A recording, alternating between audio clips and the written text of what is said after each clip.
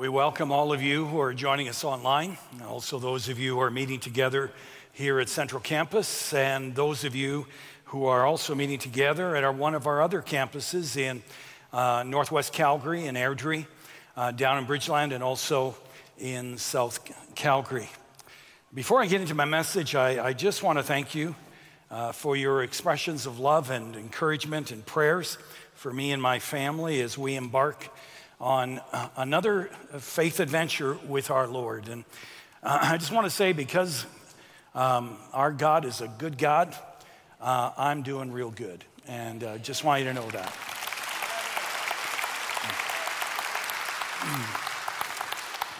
So this weekend, we're continuing in our series in 1 John. And if you've been tracking with us, you may remember that the Apostle John wrote this particular letter in part to address false teaching that was infiltrating the early church about what it means to be a Christian. And this resulted in some of the believers being confused and lacking assurance that they were Christians at all. And so in addition to confronting false teaching, John also spells out what it means to be an authentic follower of Christ. In the early part of 1 John, he essentially says that Christ followers believe Jesus is fully God and fully man, that he lived, taught profound truths, performed amazing miracles, died on the cross, rose on the third day, appearing not only to his disciples, but also to more than 500 people at the same time.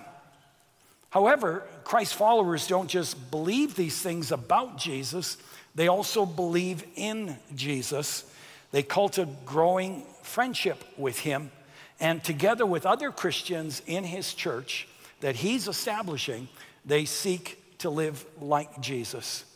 Which brings us to the passage we're looking at today, beginning in verse 11 of 1 John chapter 3, where John emphasizes that true Christians not only seek to live like Jesus, but also to love like Jesus. Now, because our study in 1 John, for various reasons, has been spread out over the last 9 months, it's important that I remind us again of one very important truth. And that is that in giving these evidences of a true Christian, John is not saying that if you want to become a Christian, if you want to have eternal life, well, you're going to have to achieve all the things that he lists here in this letter of 1 John. No, he's saying the evidence that you are a Christian, that Christ has invaded your life, is you have a genuine friendship with Jesus, and the trajectory of your life is to live like Jesus, not perfectly, of course, but the direction and passion of your life is to love and to live like Jesus. And so with that in mind, would you stand and join me in reading our scripture lesson for today?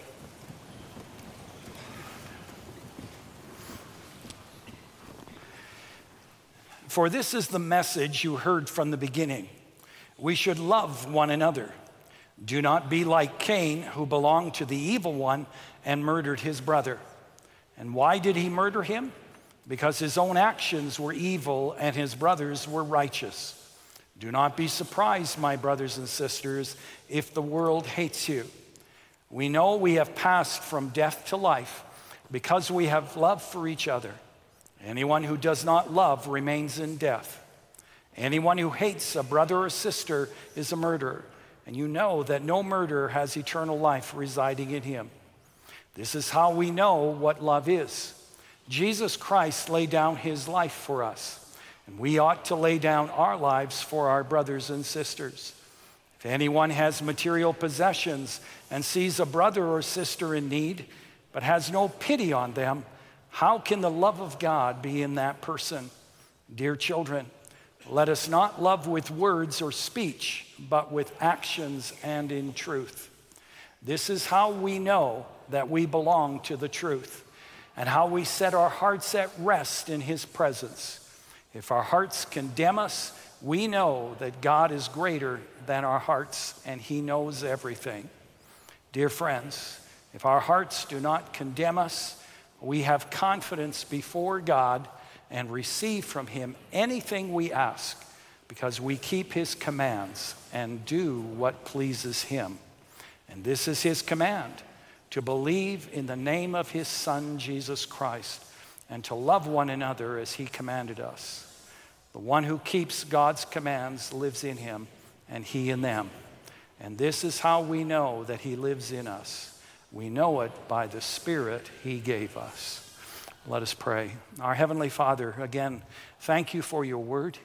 And Lord, I pray right now that you very much would visit each one of us as we open up our hearts to you and our minds to you to understand more fully what your word says.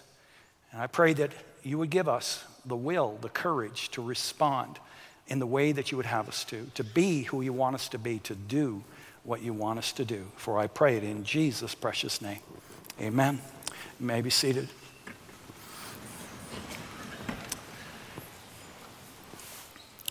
This last week, in the last message of our By Design series, I pointed out that there is no greater longing in the heart of a person than to love and to be loved.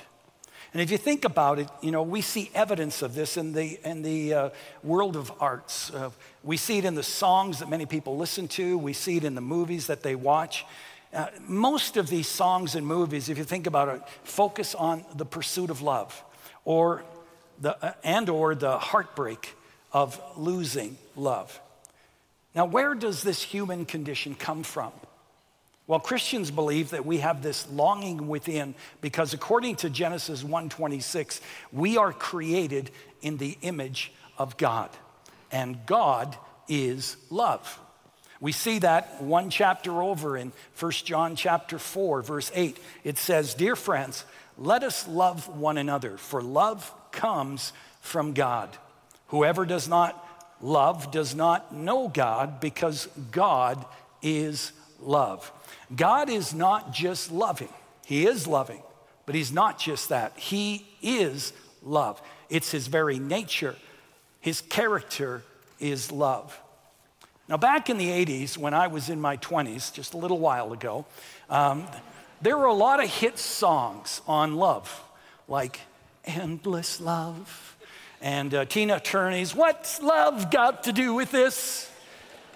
But the number one song in that decade was "I Want to Know What Love Is" by a group called Foreigner. Totally foreign to me even back then, but nevertheless, I liked the song.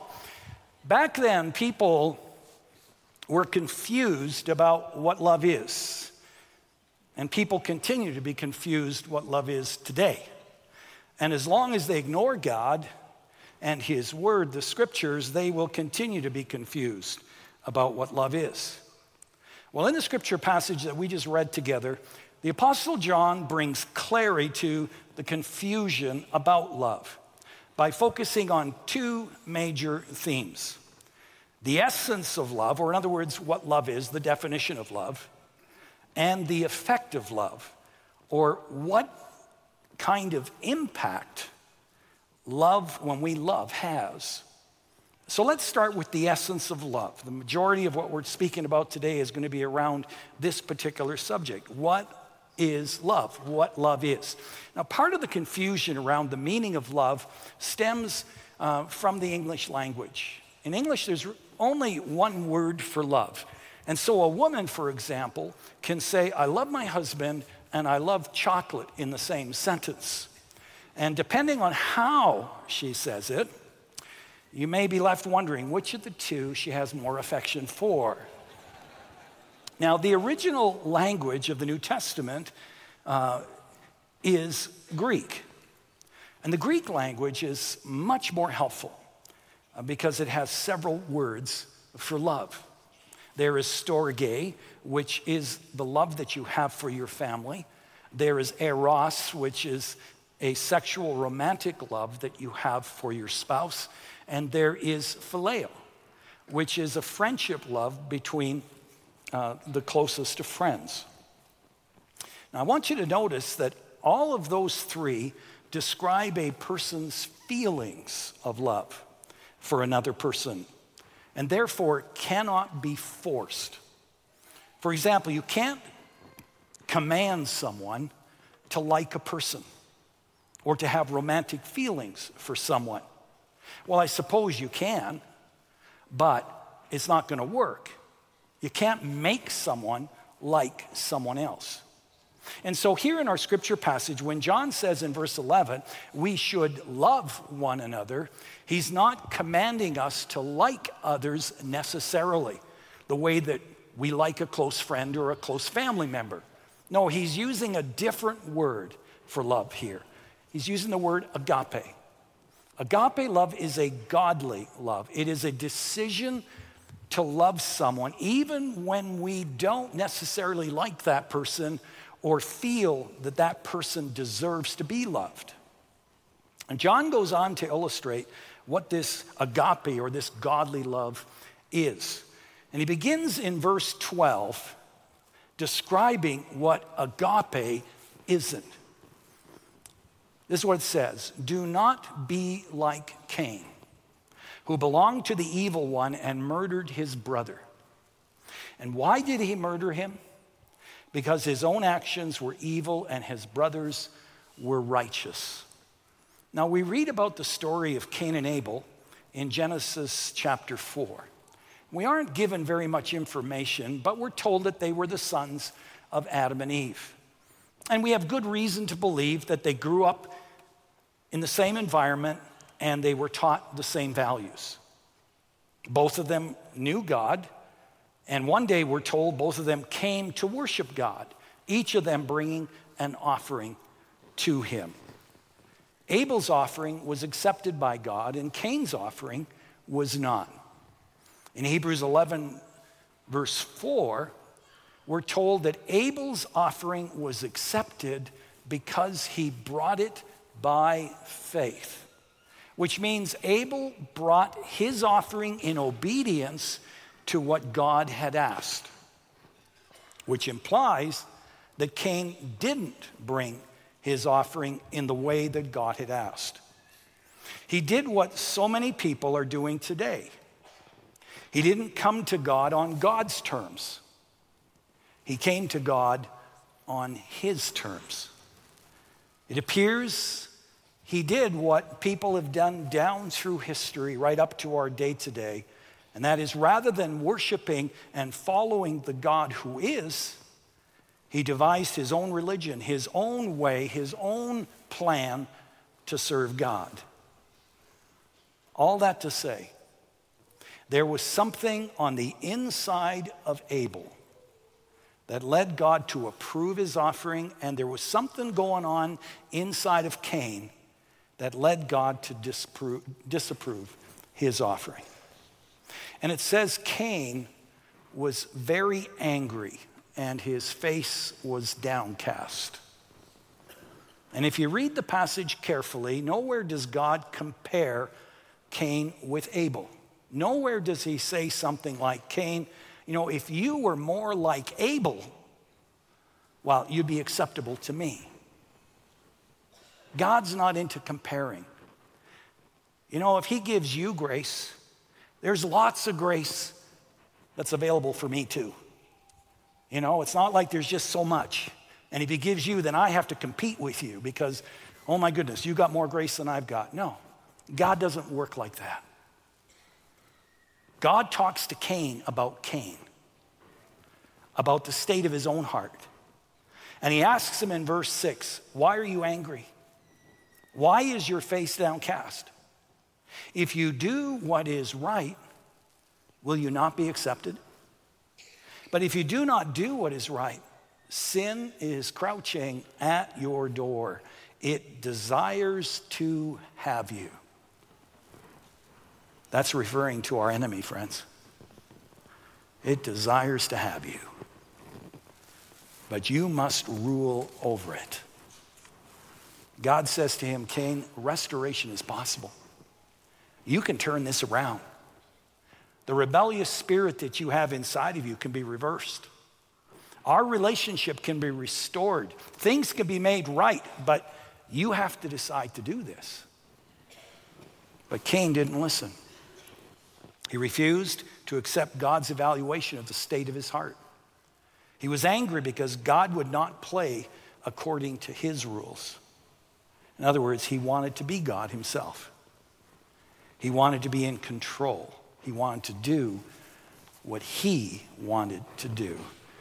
Folks, that's the definition of sin, and that is the problem behind most of the hurt, pain, and evil that goes on in our world.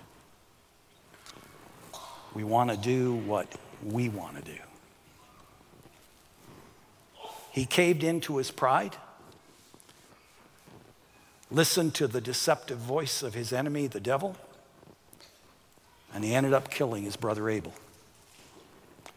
Here in 1 John verse 12, John asks, why did Cain murder his brother?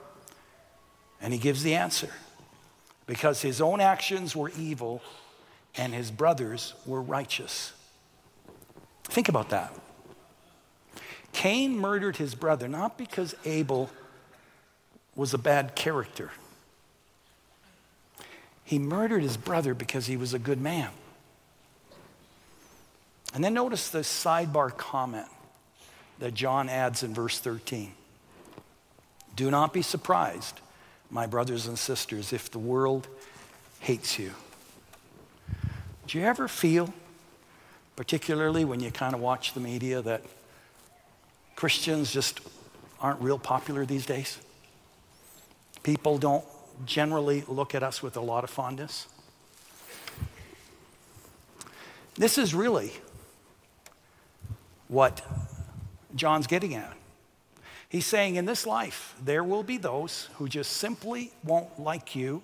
In fact, they may resist you and speak negatively about you simply because they don't like what you stand for as a follower of Christ.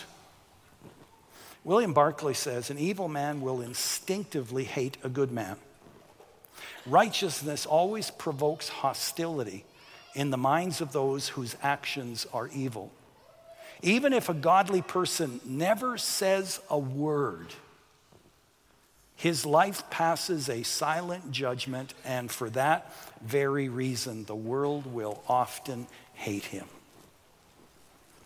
Now, Ray Stedman says, one of the sobering things about this story is that most likely Cain was not aware of the fact that he hated his brother to the extent of being willing to murder him.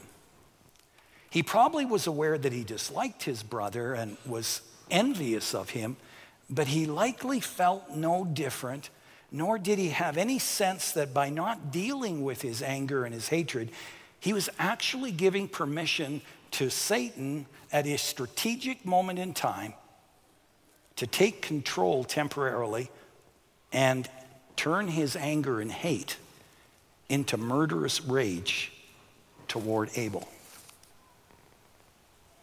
The same thing happened to Judas the night he betrayed Jesus. And make no mistake, folks, the same thing can happen to us when we ignore, don't deal with bitter hatred, envy, and resentment in our lives. When we sense anger welling up inside of us, or envy or contempt towards someone, we need to see it as a warning light. Something is wrong. Ignore it like Cain did, and serious trouble is ahead. We see this in Matthew chapter 5, verse 21, where Jesus says this, you have heard that it was said to people long ago, you shall not murder, and anyone who murders will be subject to judgment. But I tell you that anyone who is angry with a brother or a sister will be subject to judgment. Again, anyone who says to a brother or sister, Raka, is answerable to the court. And anyone who says, you fool, will be in danger of the fire of hell. Jesus gives us two alarms here, two ways that sinful anger can get a foothold and escalate to something as terrible as murder. First of all, anger is sinful when we suppress it for a long period of time.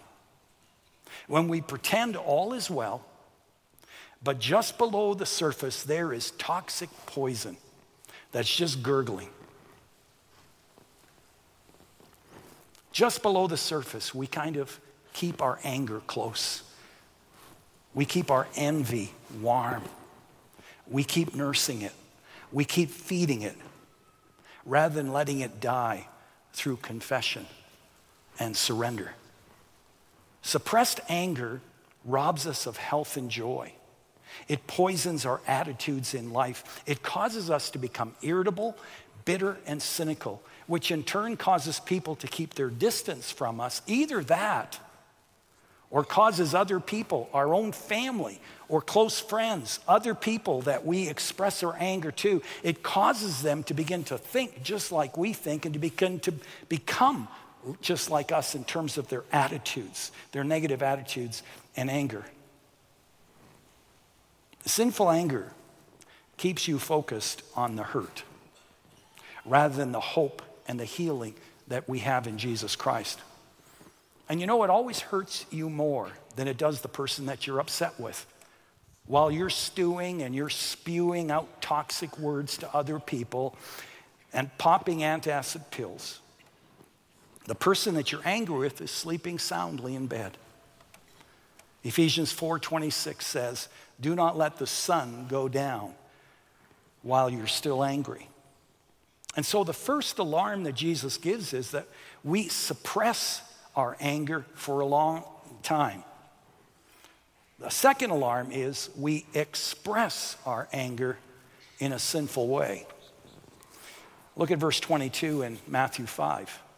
Again, anyone who says to a brother or sister, "Raka," or anyone who says, "You fool," will be in danger of the fire of hell. Now, the word raka is almost untranslatable because it mostly describes a tone of voice, but it means empty.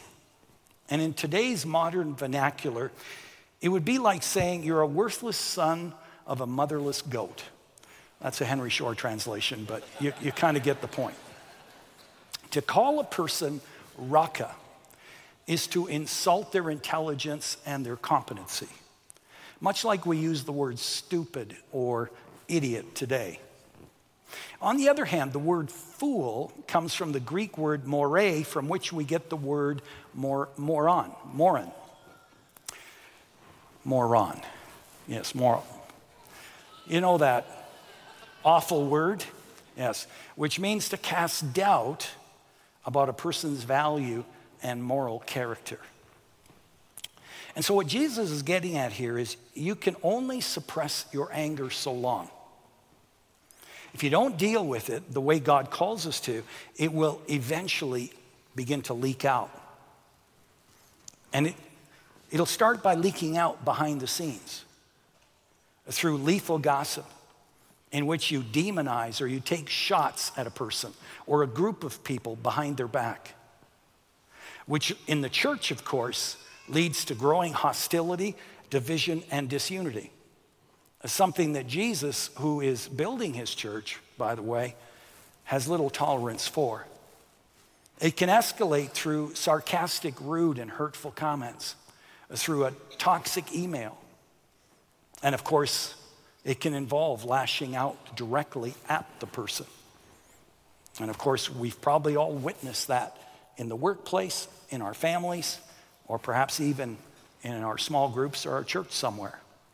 Now, to be clear, neither Jesus or the Apostle John are saying that anger is murder or that insulting a person's intelligence, competence, character, and value is murder. What they're saying is sinful anger like this that is not dealt with is murder of the heart, and with Satan's influence can actually escalate to something much worse, including the unthinkable act of murder. John Stott says, anger and insults like these are ugly symptoms of a desire to get rid of someone who's in the way of our agenda. and are forms of character assassination. Jesus and John are saying to us, when anger, envy, resentment, contempt begins to well up inside of you, see it as a warning light. There's something wrong inside, needs to be dealt with. They're reminding us that murder doesn't start with your hands. It doesn't start even with a knife or with a gun. Murder starts in your heart. They are also saying that nursing sinful anger, publicly or privately insulting someone, demeaning their reputation and character, is just as displeasing to God, just as hurtful and damaging to relationships and deserving of judgment as murder is. He warns about the danger of the fires of hell.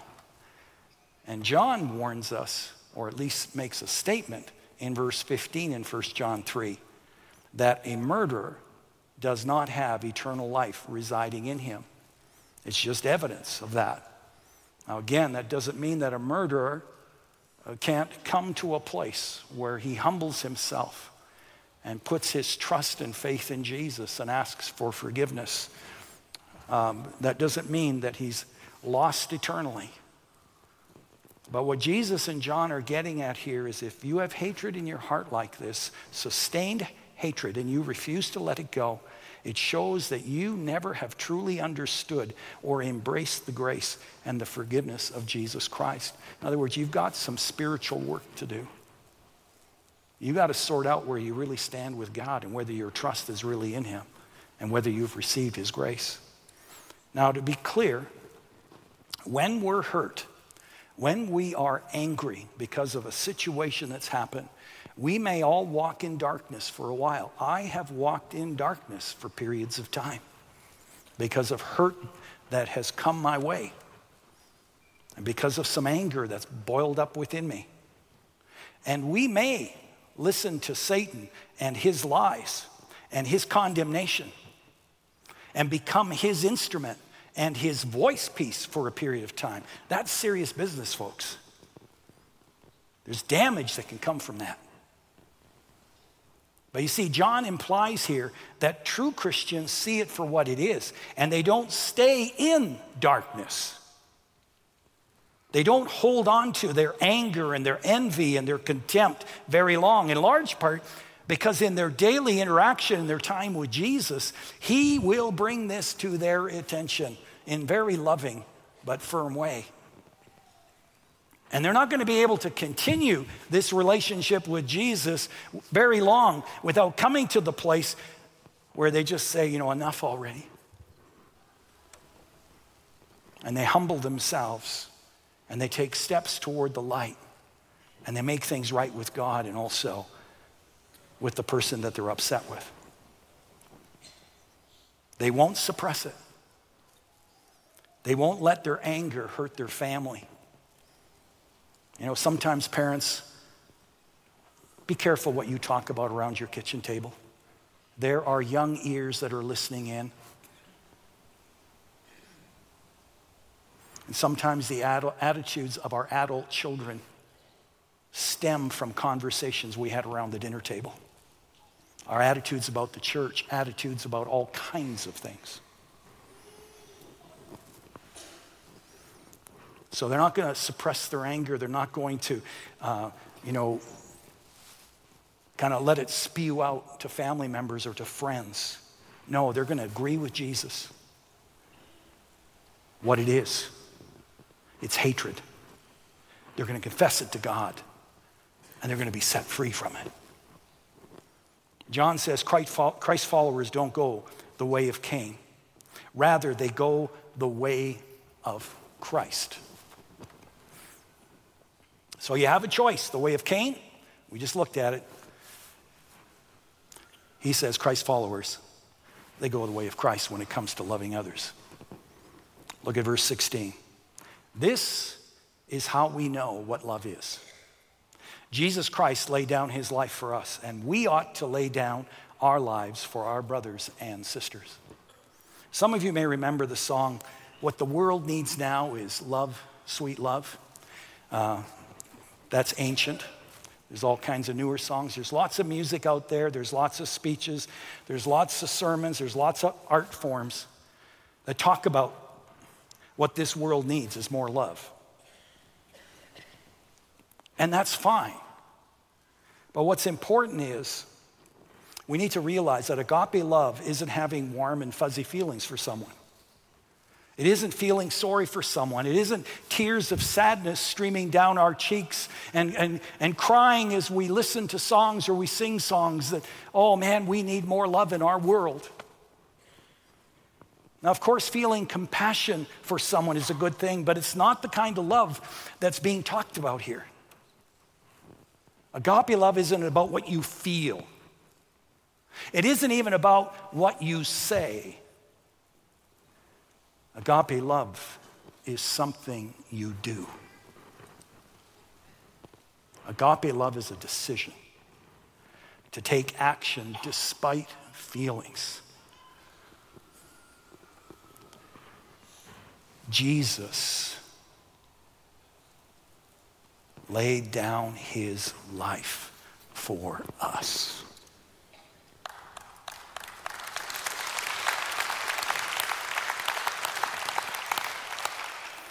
Over in chapter 4, verse 9, we read this. This is how God showed his love among us.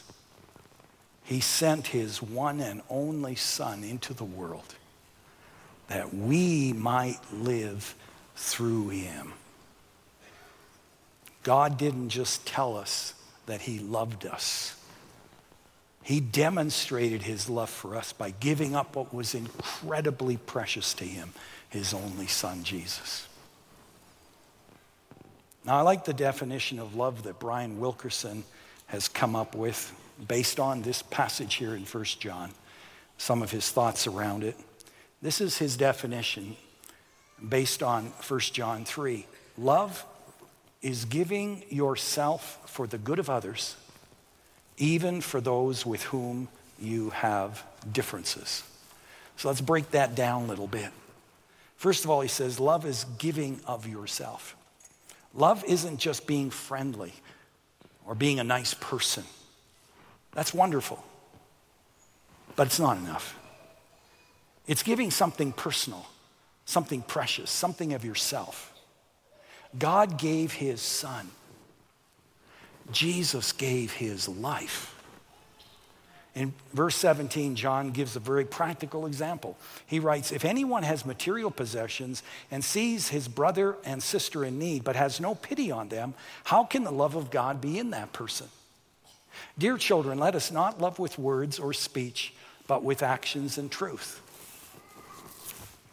So how do you feel after you've just heard that read?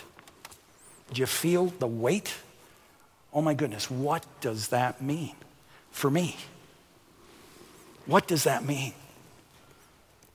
Well, let's be sure we know exactly what he's saying here. I want you to notice that John talks about brothers and sisters in need.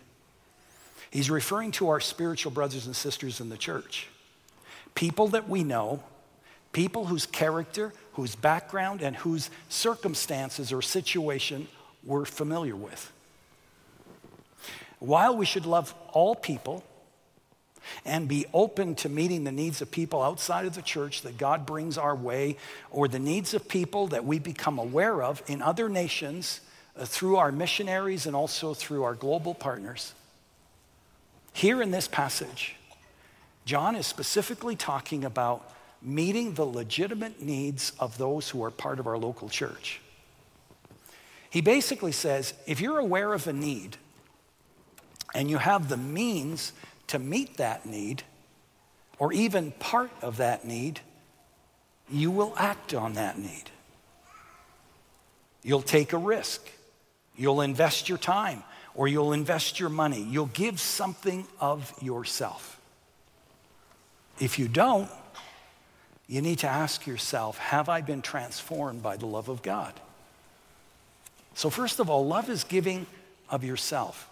Secondly, love is giving of yourself for the good of others. Wilkerson reminds us that Jesus didn't lay down his life just to prove how loving and devoted he was.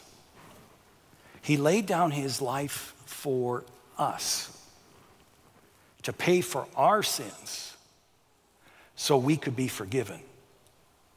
Look at 1 John 4:10. This is love, not that we love God, but that he loved us and sent his Son as an atoning sacrifice for our sins. We may not die for another person, but we can live for others. We can voluntarily take the focus off ourselves and put the needs of others ahead of ourselves. Suppose you meet a person that's new to our church, new to our city. Let's say it's their first day in this city. They happen to come to our church. You have a conversation with them. You invite them to have coffee with you. And during that time of sharing, you discover that they're short of money and they need lodging for the night. Now, if you pay for them to stay in a hotel for a night, or you feel that you've gotten to know them and to trust them enough to actually bring them to your home for them to stay overnight, but you do that to relieve your guilt or to show others how compassionate you are, John would say that's not agape love. You see, God is very concerned about our attitudes, folks, our motivations, much more than our actions. Love isn't about you. It's about the other person and doing something good for them. You know, in the story of the Good Samaritan, I recall reading somewhere that the difference between the two religious leaders who passed by the wounded traveler and the Good Samaritan who stopped and took care of the wounded traveler is when the religious leaders saw the wounded traveler on the road, they were likely asking themselves, what will helping this man cost me in terms of money and time? And they didn't like the answer to that, so they just kept walking. While the Good Samaritan, when he came upon this broken man on the road, the question he likely asked was, if I don't stop and help this man, what will it cost him in terms of his health, his life, his family, and his future? Oxford professor and author C.S. Lewis, he writes this: it is easier to be enthusiastic about humanity with a capital H than it is to love individual men and women, especially those who are uninteresting, exasperating, depraved, or otherwise unattractive. Loving everyone. What the world needs now is love, sweet love. He says, loving everyone in general may be an excuse for loving nobody in particular.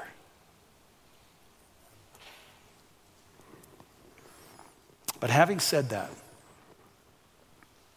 loving like this is something that we have to grow in.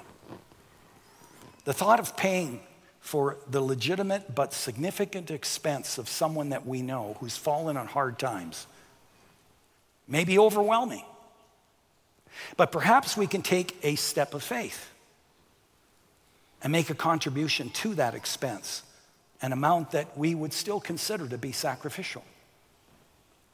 Loving others might be offering to take care of the children of a couple who can never afford to go out, and just paying for them to enjoy an evening and a meal together. The thought of having someone in need of lodging, even someone we know, staying with us for a night or two, or perhaps a week or two, while they're in some kind of transition, may just seem totally overwhelming. But perhaps we can start by having them over for a meal, or even providing them with a meal. You see, essentially loving others is about serving others. 1 Peter 4:10 reads, each of you should use whatever gift you've received to serve others as faithful stewards of God's grace in its various forms. So a person who sits down with a group of children and encourages them, listens to them and their prayer requests, and then prays for them, and then helps them to understand a story in the Bible, that person is loving those children. The person who walks beside youth in the same way is loving those youth. The family that invites members of our spiritual family, whether married or unmarried, whether old or young, around their dinner table or to join their community group, is loving those people. The person who invests 1, 2, 3 hours or more on a weekend to join others in our church to help us be ready for company, help us to be ready for reaching out to people who are new, who are lonely, who are lost, and they wander into one of our campuses, and helps to make them feel welcome and safe and able to hear God's word taught. That person is loving others. The point is, step out and start loving others in small ways. Send someone an encouragement note. Pick someone up who needs a ride to church or to an appointment.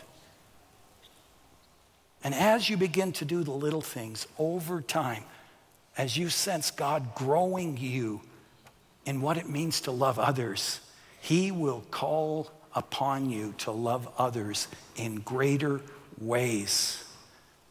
And don't be afraid of that.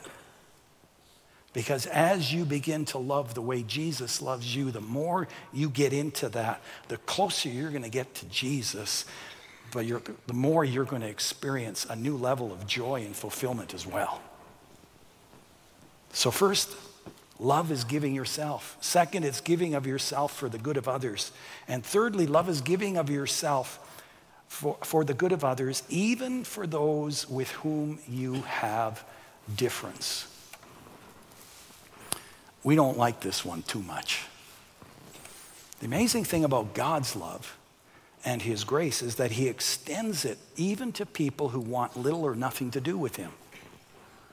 Romans 5:8 reminds us that while we were yet sinners, while we were yet in a state of rebellion against Christ, He made a way for us to be made spiritually alive and right with God. He died for us all, even while we're yet sinners.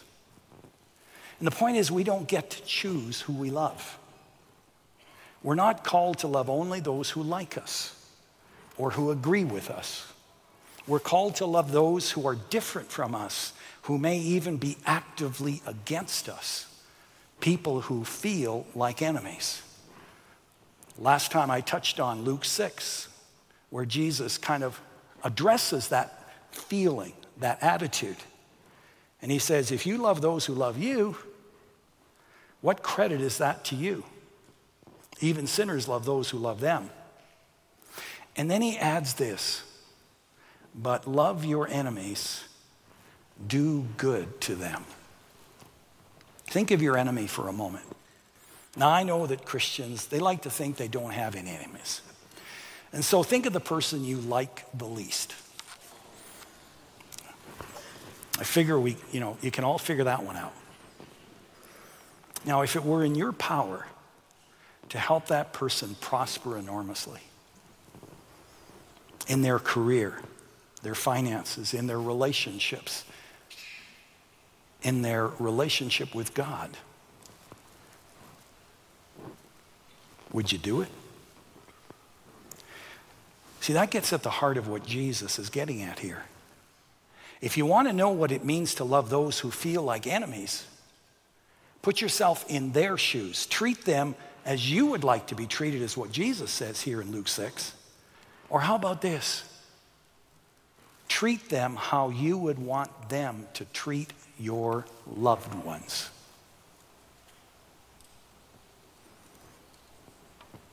For example, before you email someone or talk to someone, ask yourself, if one of my loved ones were to receive an email with the same spirit as this, or would be talked to with the same attitude and spirit as I'm thinking of, would I still send this email? Would I still communicate to this person with the same attitude and spirit that I feel justified to? Put another way, is what I'm communicating and how I'm communicating the way I would want others to communicate to me or to my loved ones? And agape love treats others the way that they would want to be treated. If your enemy is successful, then congratulate him. If your enemy needs help or support, go to their aid. If hurtful, mean, angry words are spoken to you, do not retaliate by treating them, but do good to them by treating them with respect and honor. If your enemy is someone who has views and convictions that are contrary to yours and isn't belligerent about it, doesn't want to just pick a fight or argue for the sake of arguments,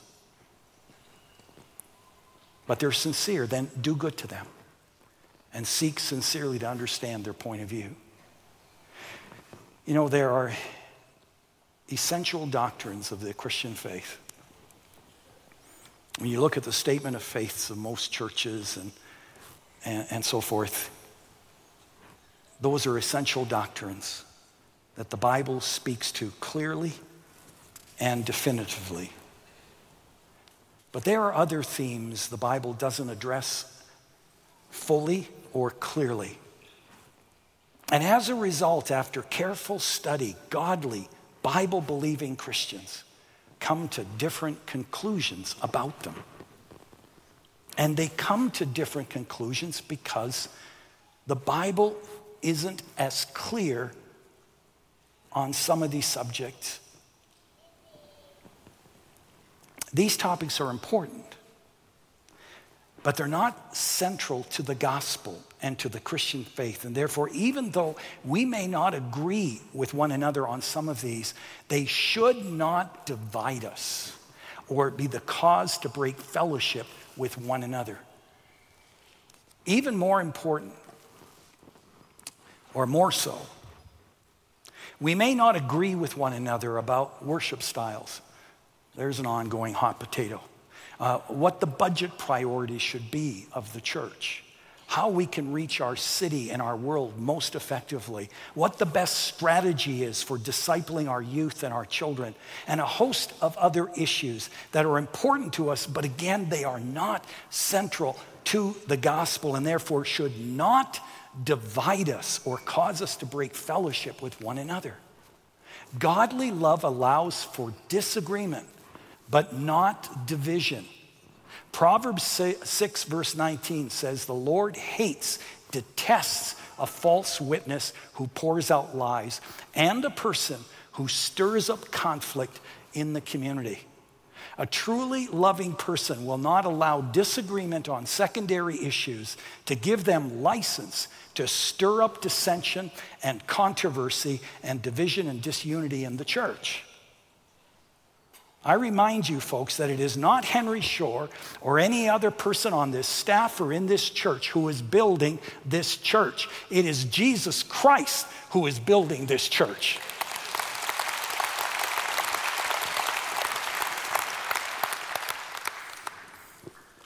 And he does not take lightly when, because of our own little issues and so forth, we stir up dissension.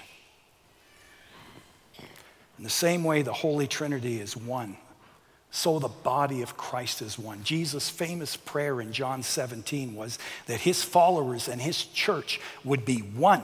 The Apostle Paul made a strong case in Galatians chapter 3:28 and Colossians 3:11 that we are all one in Jesus Christ. On the essential things that the Bible is very clear on, and that's basically the gospel. We must have unity. But in those areas that are not central to the gospel and our faith, the areas that the Bible, that we see, as the scriptures say, through a glass darkly, in these matters we must have liberty and extend love and grace to one another. and not make it central. Folks, the thing that has to be central in our lives and in our church is that Jesus Christ is Lord.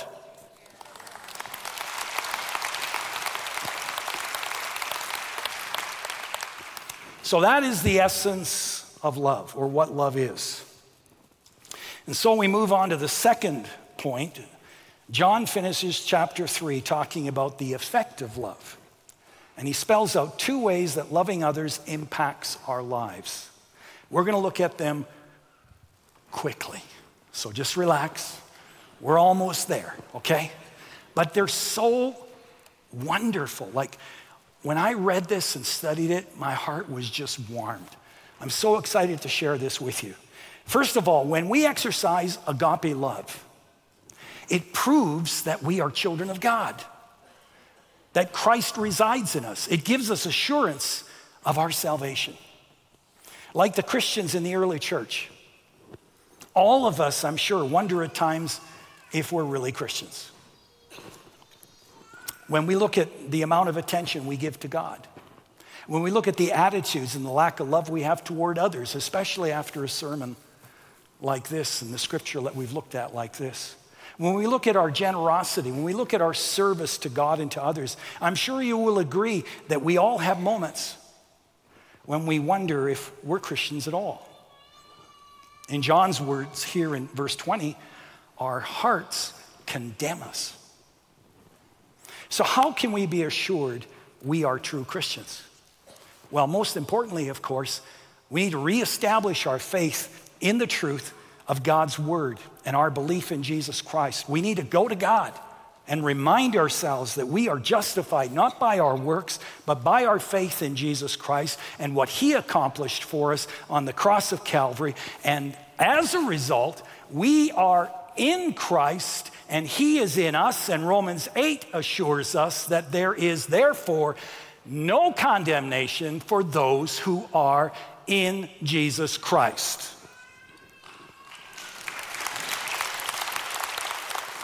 And folks, that is the gospel, and upon which the assurance of our salvation rests.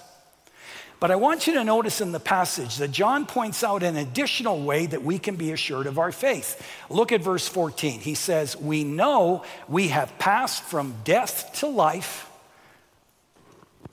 because we love each other. Now look, verse 18 and 19. Dear children, let us not love with words or speech, but with actions and in truth. This is how we know that we belong to the truth and how we set our hearts at rest in his presence. When we love from the heart, the way we're loved by Christ, we can know we are his. You see, when we embrace Christ as Savior and Lord, we see things differently. We see through a new set of lenses. We have a new worldview. We have a new perspective. We now have an eternal perspective. We see things through the supernatural and not just the natural. We are a new creation. The old is gone. It's been put on Christ. The new has come. His righteousness is upon us. And one of the major things that changes in our lives is we see people differently. We begin to see them the way that Jesus sees them. We begin to be more aware of the needs of others around us. And the longer that we walk with Jesus, the more we put the interests of others ahead of ourselves. And John essentially says here, every time you say no to the way of Cain and you say yes to the way of Jesus in the way that you love, it's a clear reminder that you're a child of God. That's the first powerful effect of loving others. The second effect of loving others is that it empowers and transforms our prayer life. Look at verse 21. Dear friends, if our hearts do not condemn us, we have confidence before God and receive from him anything we ask. The person whose heart does not condemn them is a person who's not looking at himself at all. It's a person who instead is looking at the greatness and the majesty of God, is surrendered to God, is living in total dependence upon him, and is walking and talking with him each day. That's essentially what prayer is. A lot of people think that Christianity is boring because they miss the daily adventure of asking God each day to show us where and in whom he is at work and to use us in whatever way he would have us. They miss the daily adventure of praying without ceasing, where we invite God to do life with us, asking him for wisdom when we need it, asking him for strength and power when we need that, for help in difficult conversations, and seeing him do things in us and through us and in our circumstances and in the lives of other people that we could never pull off in our own strength. And John says here in verse 21 and 22, when you live all out for God, when he's the object of your highest affection, and when you make love your highest aim in life, you can ask God in prayer for anything that is in line with his kingdom purposes, anything that will help you love people more effectively, and you will receive it. Now again, some people read this one line, that we will receive from God anything we ask, and they take it totally out of context. You know, sometimes people say to me, you know, the Bible says it, so I'm not going to dispute it or question it. But there is a context in which things are said. So what is the context of you can receive from God anything you ask? John's talking about loving like Jesus. James says, you do not receive what you ask for. Why? Because you ask with wrong motives. So let me be clear. John is not saying here that you're going to receive anything you ask for that is selfish, that's focused on getting more stuff, advancing your ego, your agenda, or your portfolio. But remember the context here. But you will receive anything that advances God's kingdom purposes. Anything you need, personally or otherwise, that will help you to love the way that Christ loves you. And I don't know about you, but that really excites me. When I'm engaged in God's kingdom purposes, when I'm seeking to love others to Jesus and to show them the love of Jesus in practical ways, if that is the motive and the attitude of my heart, then I can boldly and freely go to Jesus at any time, every day, and ask him to provide what I need, and I will receive it.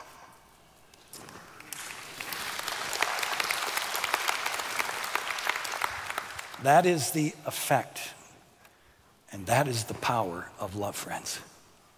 And so I pray that we will commit ourselves anew to love the Lord our God with all of our heart, our soul, our mind, and strength, and our neighbor as ourselves. May it be so to the glory of God and for the sake of a world that needs the Jesus that we know and love. Would you please stand?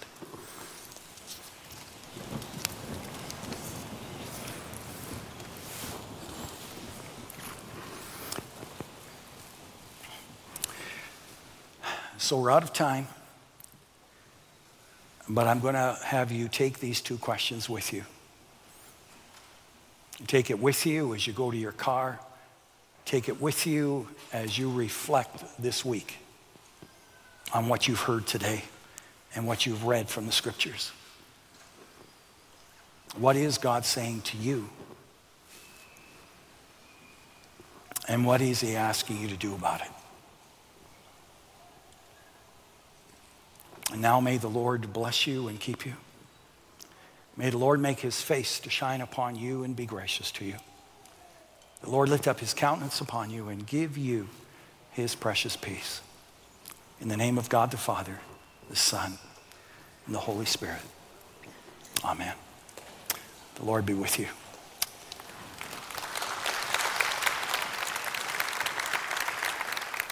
There are people here who would love to pray with you before you go. If you have a prayer need, by all means come and They'd love to pray with you.